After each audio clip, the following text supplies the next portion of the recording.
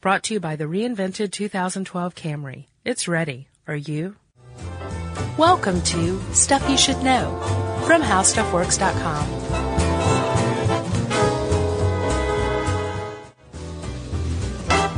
Hey, and welcome to the podcast. I'm Josh Clark. With me is Charles W. Punkin Bryant.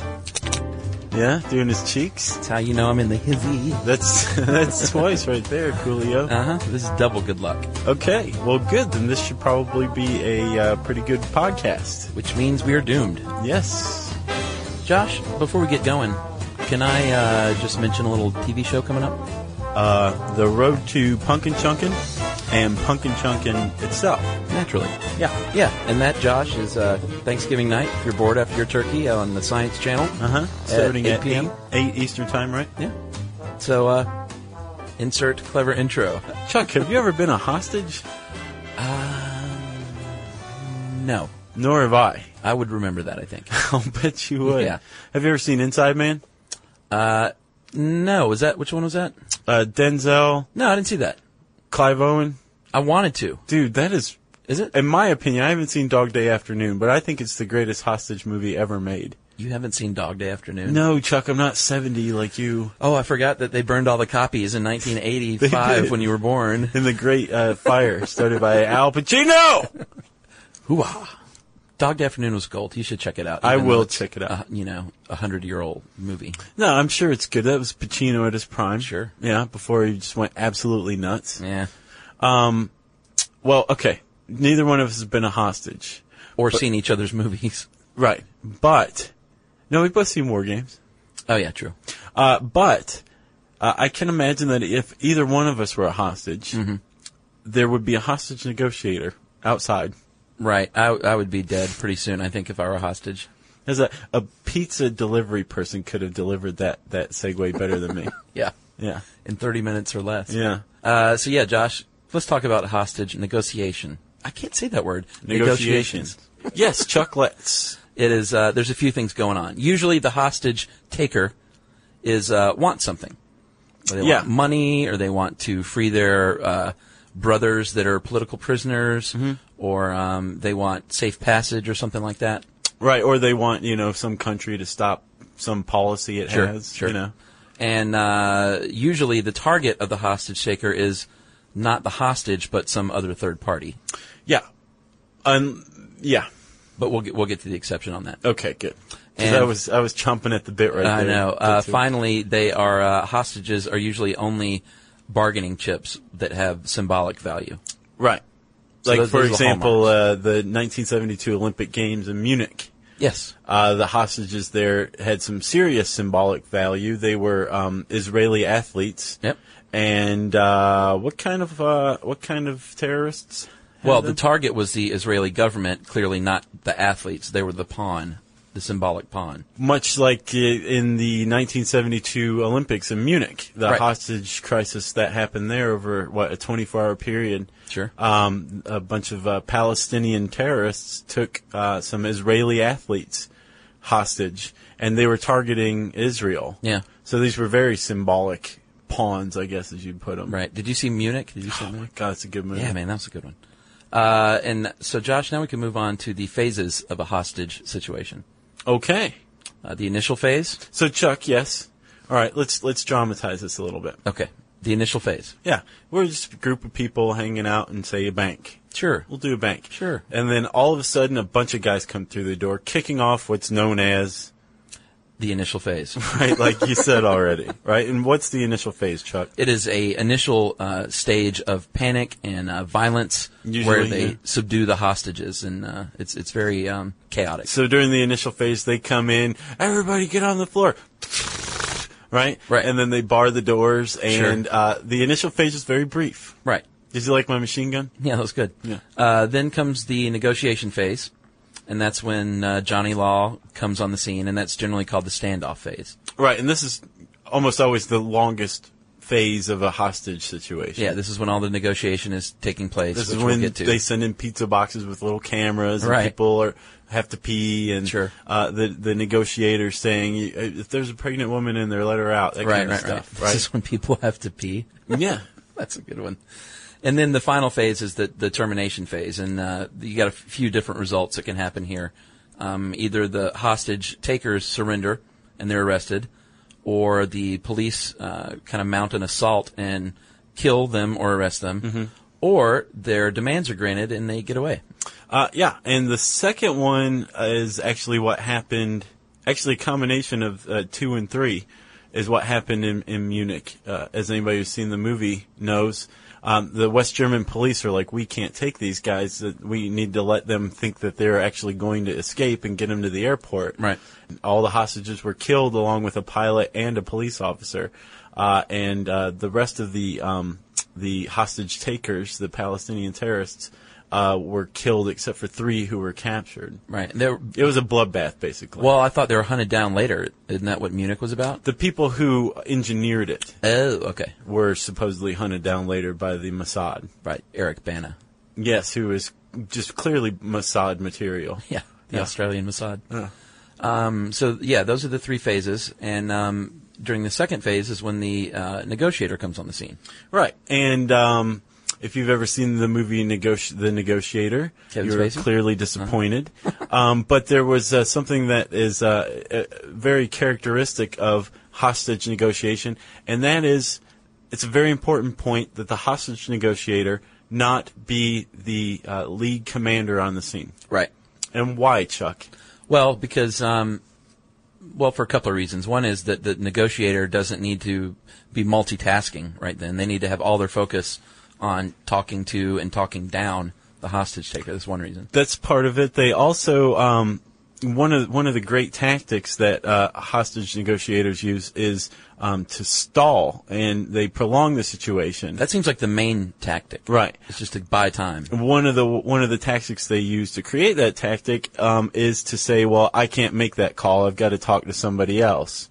And if it's common knowledge that the hostage negotiator actually is commanding the scene, then that doesn't really work. Right. They'll say, well, you can pull the trigger on that because you're the boss. Exactly. And they're like, no, don't use that phrase. Right. That's in every movie. Every single hostage movie is that scene where they go, well, I just can't give you a 747 full of gold bars, dude. I got to get clearance from Fort Knox, and that's going to take at least a day. Right. So you might want to lower your demands, which is actually another reason they stall, is to try and chip away at the demands. Right. So the negotiator's on the scene, and he's trying to prolong the situation. Like you said, they're trying to lessen the demands. They're also they also stall and prolong the situation by getting the hostage takers to focus on some minute and really unimportant details. Yeah, I like this. They try to derail them. So like the 747, what kind of 747 do you want? Is it okay if it was built before 1998? Right. Because we've got some that are built after that, but then they have this seating arrangement, Sure. and that might be a problem for you. And all of a sudden you're distracting the hostage taker from the crisis at hand. Right. And he's thinking about what kind of 747 he wants, you know? I could just see the guy putting his hand over the thing and going, what kind of plane do we want? He's asking about seat configurations. I have no idea. Right, exactly. So all of a sudden they hang up, and then you've bought some time. Right, and not only, not every hostage taker wants a 747, but this can also be applied to even more minute details, like what do you want on your pizza? You know, well, I mean, do you really want bell pepper? Because you're getting onion already, and sometimes it's too crunchy. I imagine there's a point where if you're talking to a hostage taker and you try the bell pepper onion combo to stall, they're going to pick up on what you're doing. Or if they've read this article or ever seen a hostage movie. Sure, that's another good Then they point. would probably be wise to say, well, it sounds to me like you're trying to buy some time here. Right. Bang. And bang, indeed.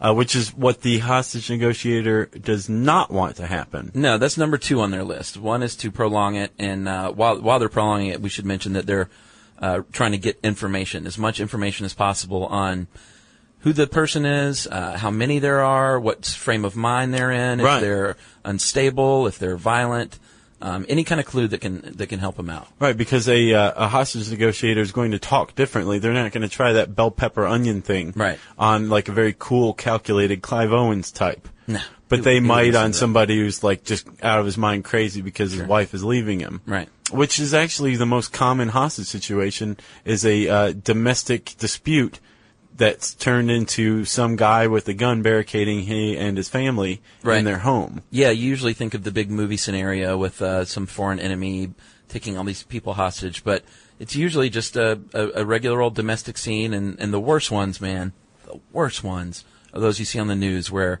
you see some dude's got a baby acting as a human shield. Who does that? You've never seen that? No. Oh, man, it's the worst. Watch some of those cop shows, those true crime shows. A baby as a human shield? Yeah, Do they it have like shows a gun to the baby's These guys, head? it's like the dad is out of his mind and on drugs or something, and he'll have his baby, and it's the worst thing in the world to watch unfold. Wow. Very disturbing. I'll bet. In fact, don't go see that, Josh. 'Cause Okay. That'll keep you up at night. I bet it will. So that is the most common type of thing is domestic. But back to the safety of the hostages. That's number 2 on the list of the negotiators to keep everyone in there alive. Right. I would think it'd technically be number 1. Well, prolonging the situation, I think, leads to number 1, so they're kind of tied. Right. So what you want to do if you're a negotiator and you are chipping away at demands, first of all, you're trying to get the 747 out the window or the gold bars from Fort Knox. Sure. But you're really trying to get to the heart of what does this guy want? He wants a 747 and he wants gold bars. Well, he wants to escape and he wants some money. Right. So maybe it can be dealt with on a lesser level, but first, let's get you some food in there. But to get you some food, I need a hostage. You want to get as many hostages out as possible. Number 1, to ensure the safety of the hostages, as you said. Right. But number 2, for when an assault comes, if it does come, there's a lot fewer hostages in there that the police need to not shoot. Right. You know? Plus the hostage, did you just say this? The hostage can turn, if they release someone who's like ill or pregnant, they can give them information, insider information. Right. Like even to create an even more distinct psychological profile, that kind of thing. Right. Yeah. I like the fact that you were talking about the lessening the demands. Like, we can't get you a 747 and gold bars. And it really, I could see that throwing the hostage taker into a tizzy if all of a sudden they have to decide, well, will you take a helicopter and a cashier's check? That kind of thing. Right, yeah, well, actually, I hadn't thought of it before, but yes, yes, I will. Safe way to go. Will you endorse it beforehand? Right, yeah. Let's go to the bank. Oh, I'm in a bank. Awesome, yes, bring me that cashier's check, please. So, number 3 on their list is to keep everything calm. You don't want to upset a hostage taker. No. You want to keep everything nice and chill. Especially following the initial phase, that initial assault. The guy's all jacked up on like adrenaline. Sure.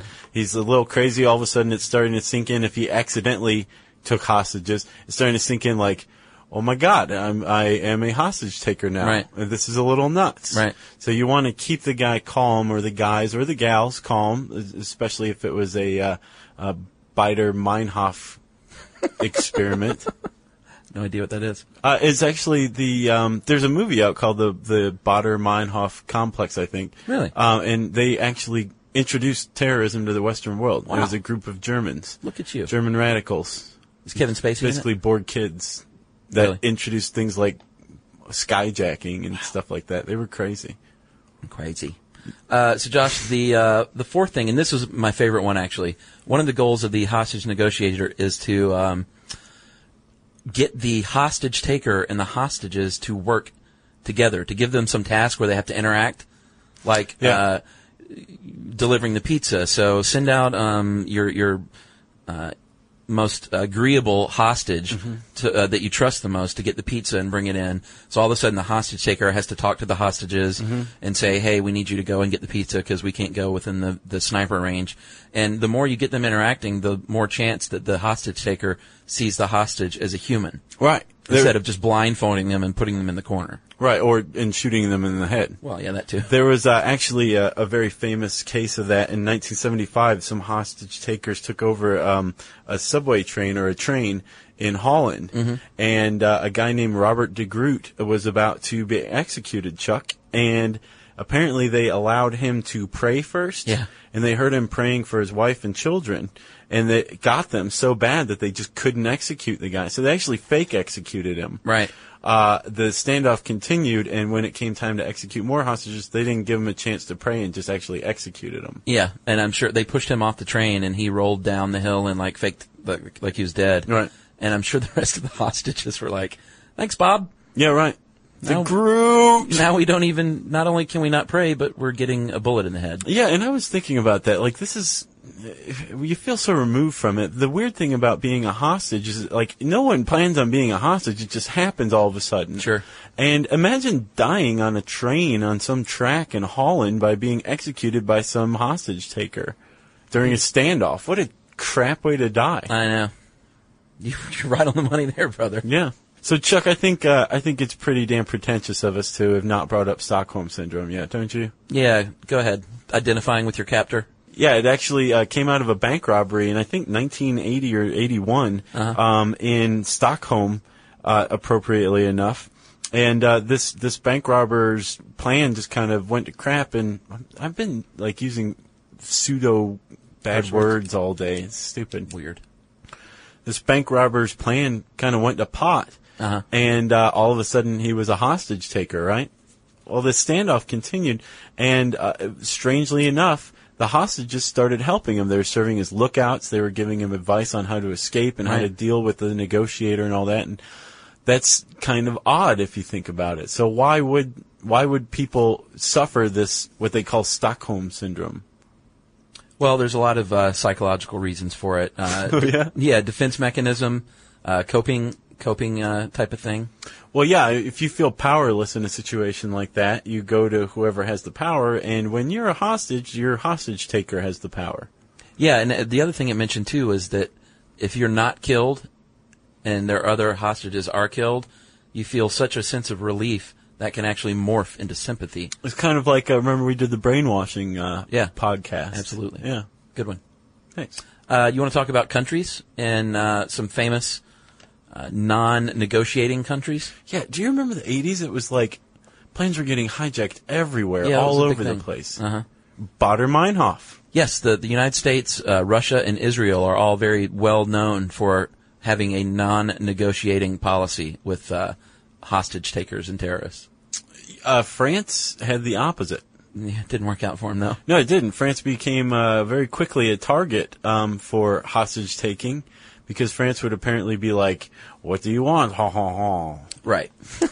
And apparently sometimes, and this doesn't surprise me, the countries that refuse, quote unquote, refuse to negotiate, there might be some secret negotiations that happen that they never let out because that would destroy their front that they won't negotiate. Right, and France also apparently had a little problem with forming agreements with hostage takers, and then the hostage takers would break the agreements, which is crazy. Can you believe it? What a bunch of louse. So there's an equilibrium. Chuck loves equilibrium, but there is an equilibrium between not negotiating at all and over-negotiating. And I think that's what you're talking about. It's kind of like negotiating on the down low and never talking about it. Right. And then hunting the people down who did this and murdering them. Right.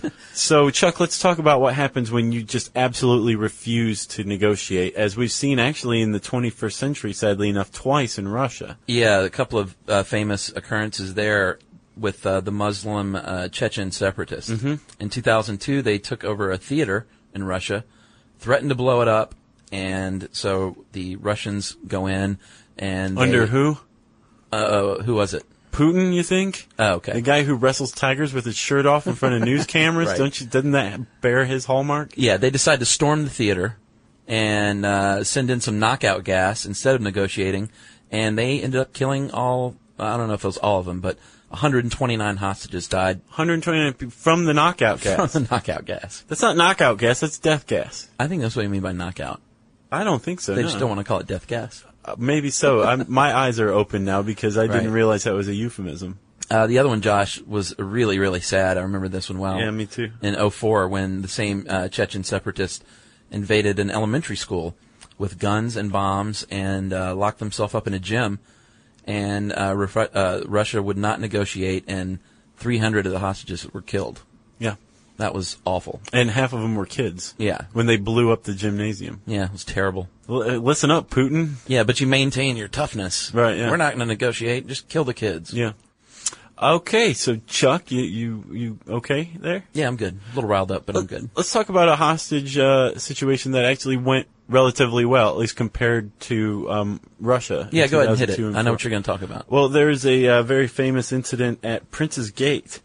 in London in April 1980. Uh-huh. Members of the Democratic Revolutionary Movement for the Liberation of Arabistan. They might want to change that name. It's a mouthful, isn't it? Yeah. Basically, Arabistan is an Iranian province, and the group wanted to liberate it, clearly. Sure. And they were Democrats, I guess.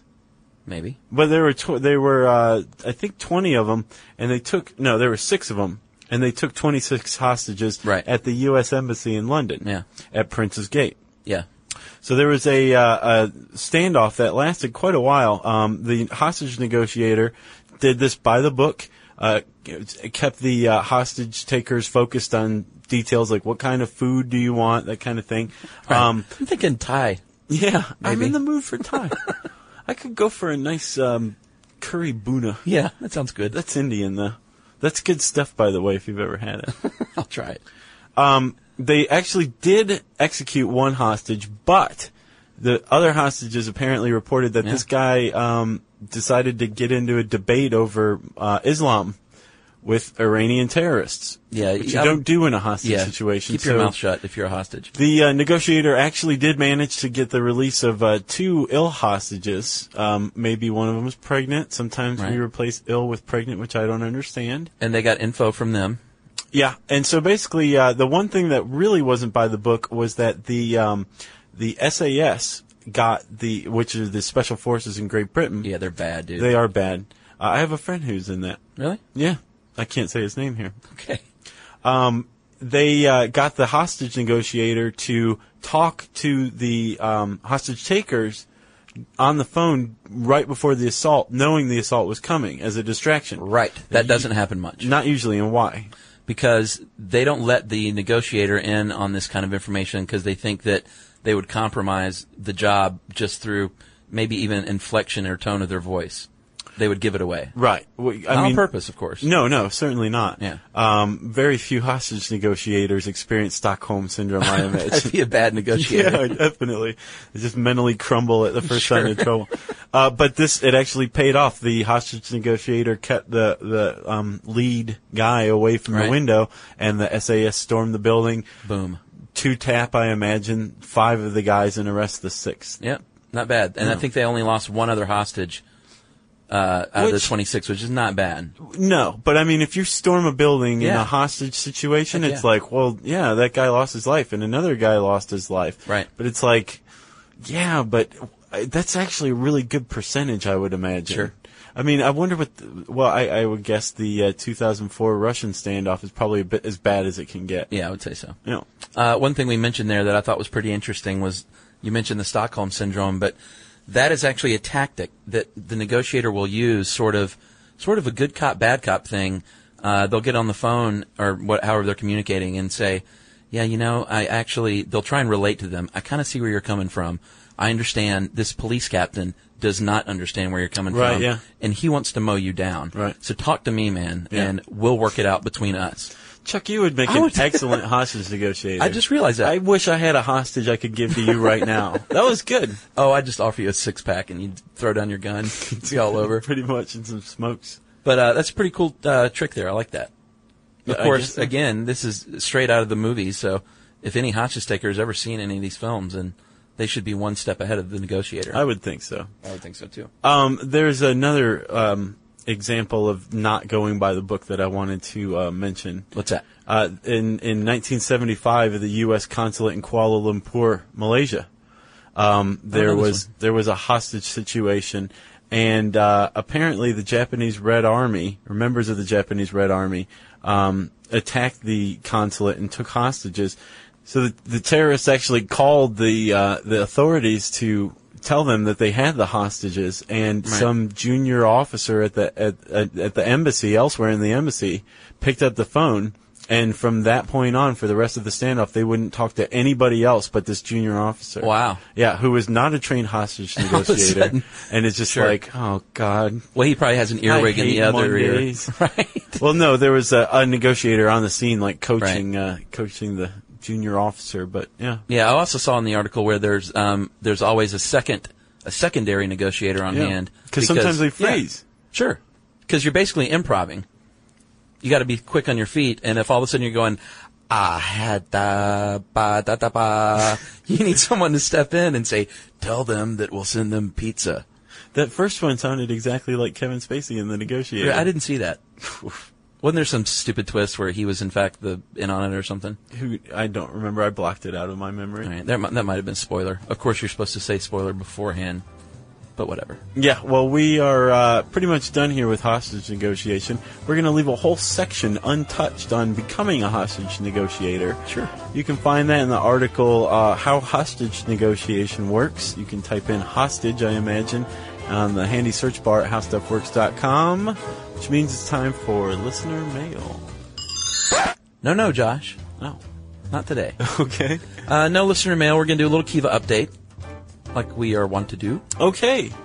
So you want to go ahead and give the plug? Yeah, man. We started a Kiva team. Kiva.org, Kiva.org, is a microlending website, a socially responsible one, which means you don't make any interest on your loans. But you can loan as little as $25 to people in developing countries, and now the U.S. Sure. Entrepreneurs who are trying to become self-sufficient through their businesses. They're little tiny loans that make a huge difference elsewhere in the world. Indeed. And we are kicking bottom on this. We are, man. And I'm proud of the Stuff You Should Know Army because you guys are responding, and this is really, really cool. We challenged the Colbert Report, or I like to call it the Colbert Report. Yes. And we actually made a video where we chastised him. Yeah, which you probably never see, but just know this. If you watch the Colbert Report, scoff while you watch it. Right. Thinking of Chuck and I in the Stuff You Should Know Army. People have responded in a big way, and it's going great, and hopefully the Colbert Report will take notice because that will make even more money for Kiva, and it might get us on his show.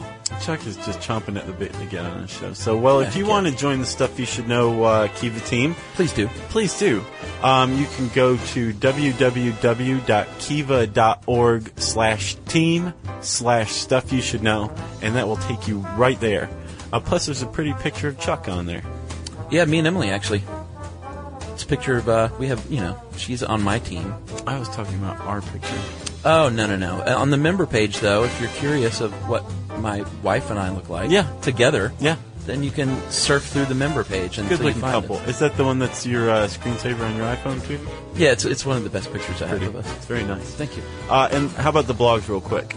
Yeah, we both run a blog, and I've been a little lazy with it lately. I'm going to get back off the schneid.